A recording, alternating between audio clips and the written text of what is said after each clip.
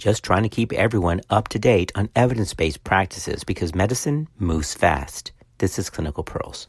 I was asked today whether chorionic villi sampling was an obsolete procedure. So after answering the question, I thought, of course, that's a great podcast topic. So today we're going to cover prenatal diagnostic tests, not screening tests, but diagnostic tests, specifically chorionic villi sampling and amniocentesis. And we'll also talk about the difference between microarray analysis and conventional karyotype.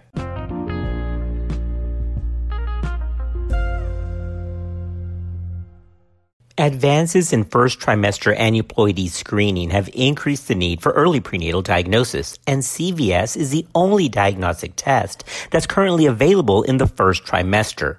However, CVS is not widely utilized, partially because of its limited availability, and partly because the perception that CVS confers increased risks compared to amnio. But does it? Well, let's take a look at that in this podcast. Chorionic villi sample is a procedure in which a small amount of placental tissue or chorionic villi is obtained. This can be done either transcervically or transabdominally, and it's always done under ultrasound guidance. It's typically performed between 10 weeks and 13 weeks of gestation.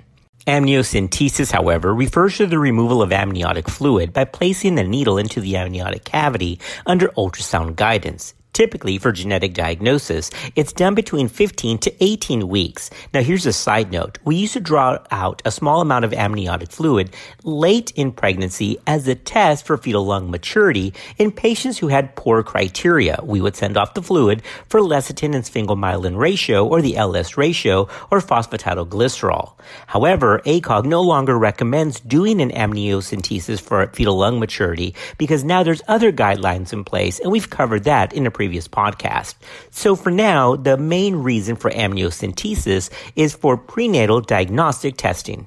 All right, let's get into complications, which are what people are worried about with either of these two procedures. Fetal loss rates following CVS and amnio are often difficult to estimate as large populations have not been followed from early pregnancy to provide accurate background loss rates during pregnancy.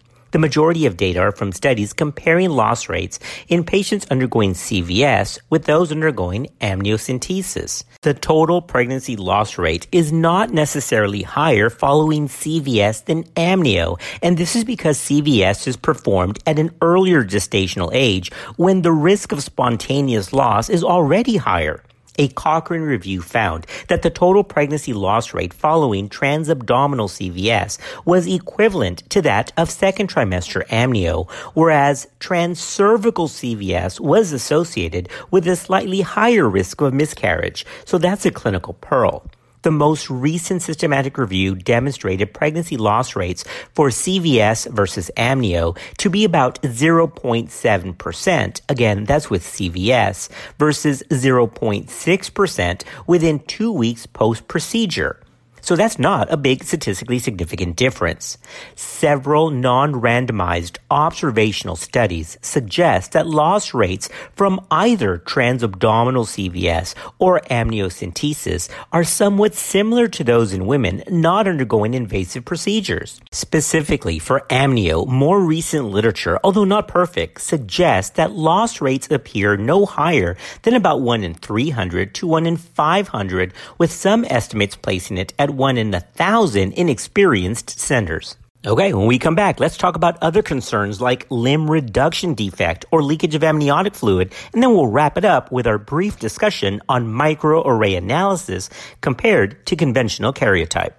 When you need mealtime inspiration, it's worth shopping Kroger, where you'll find over 30,000 mouth-watering choices that excite your inner foodie. And no matter what tasty choice you make, you'll enjoy our everyday low prices, plus extra ways to save, like digital coupons worth over $600 each week. You can also save up to $1 off per gallon at the pump with fuel points. More savings and more inspiring flavors make shopping Kroger worth it every time. Kroger, fresh for everyone. Fuel restrictions apply.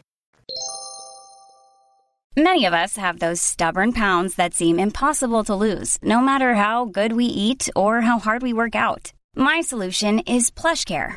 PlushCare is a leading telehealth provider with doctors who are there for you day and night to partner with you in your weight loss journey. They can prescribe FDA-approved weight loss medications like Wegovy and Zepbound for those who qualify. Plus, they accept most insurance plans. To get started, visit plushcare.com/weightloss. That's plushcare.com/weightloss. Limb reduction defects. That just sounds awful, doesn't it? Ugh.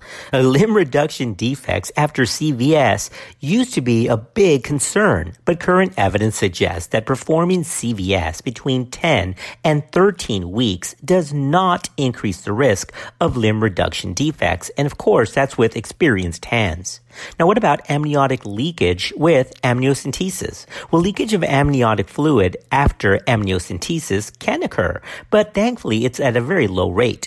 1.7% of pregnancies may experience an amniotic fluid leak after amnio compared with 0.4% controls. Although other practitioners quote even lower figures like rates of less than 1%.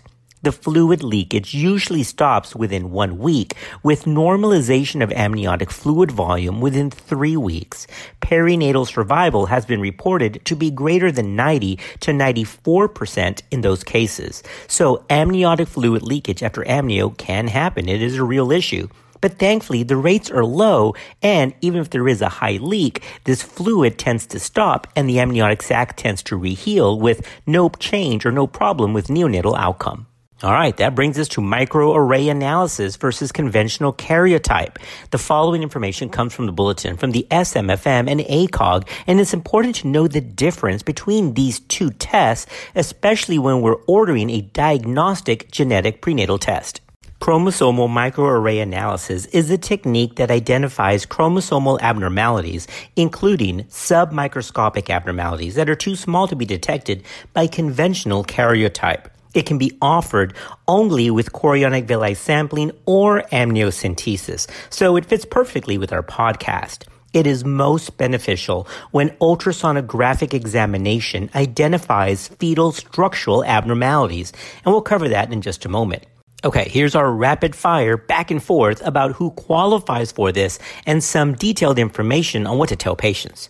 First, in patients with a fetus with one or more major structural abnormalities that's found on sono who are undergoing invasive prenatal diagnosis, remember that's either amnio or CVS, chromosomal microarray analysis is recommended over conventional karyotype because you can find more defects using microarray. Next, chromosomal microarray analysis cannot detect balanced inversions, balanced translocations, or all causes of tissue mosaicism. So that's an important limitation that patients should be made aware of. Next, not all microarrays can detect triploidy, although most triploid fetuses can be identified by ultrasound. Another limitation is that chromosomal microarray analysis has the potential to identify copy number variants that are of unknown clinical significance. So it's important to work with a geneticist if the report gives an indication of a copy number variant. Next, in patients with a structurally normal fetus who have undergone invasive prenatal diagnostic test, then they can be offered either fetal karyotype or chromosomal microarray analysis because remember, the true value comes when the child has a structural abnormality found on sono. But if there's no structural abnormality, then it's okay to offer either fetal karyotype or a chromosomal microarray.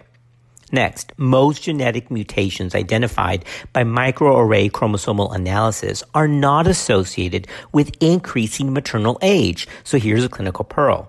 The use of this test, meaning chromosomal microarray, for prenatal diagnosis should not be restricted to women that are aged 35 years or older, but should be offered to all women who undergo a prenatal diagnostic test. Time for another clinical pearl. In cases of intrauterine fetal demise or stillbirth, when further cytogenetic analysis is desired, chromosomal microarray analysis on fetal tissue, amniotic fluid, or the placenta is the test that's recommended over conventional karyotype.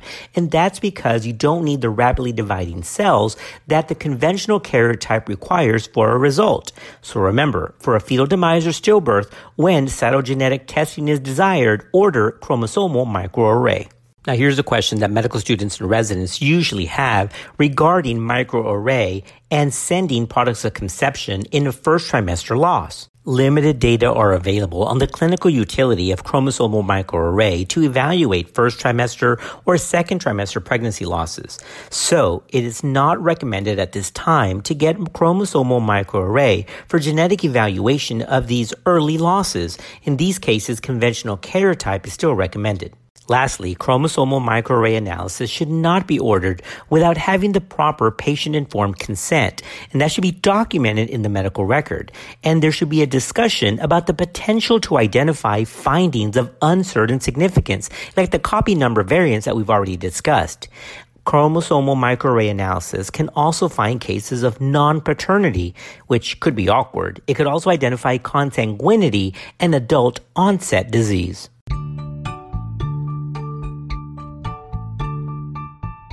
All right, we have wrapped up our discussion about prenatal diagnostic tests. We've covered CVS and amniocentesis and have highlighted microarray chromosomal analysis. Thanks for being part of our podcast family, and we'll see you next time on Clinical Pearls.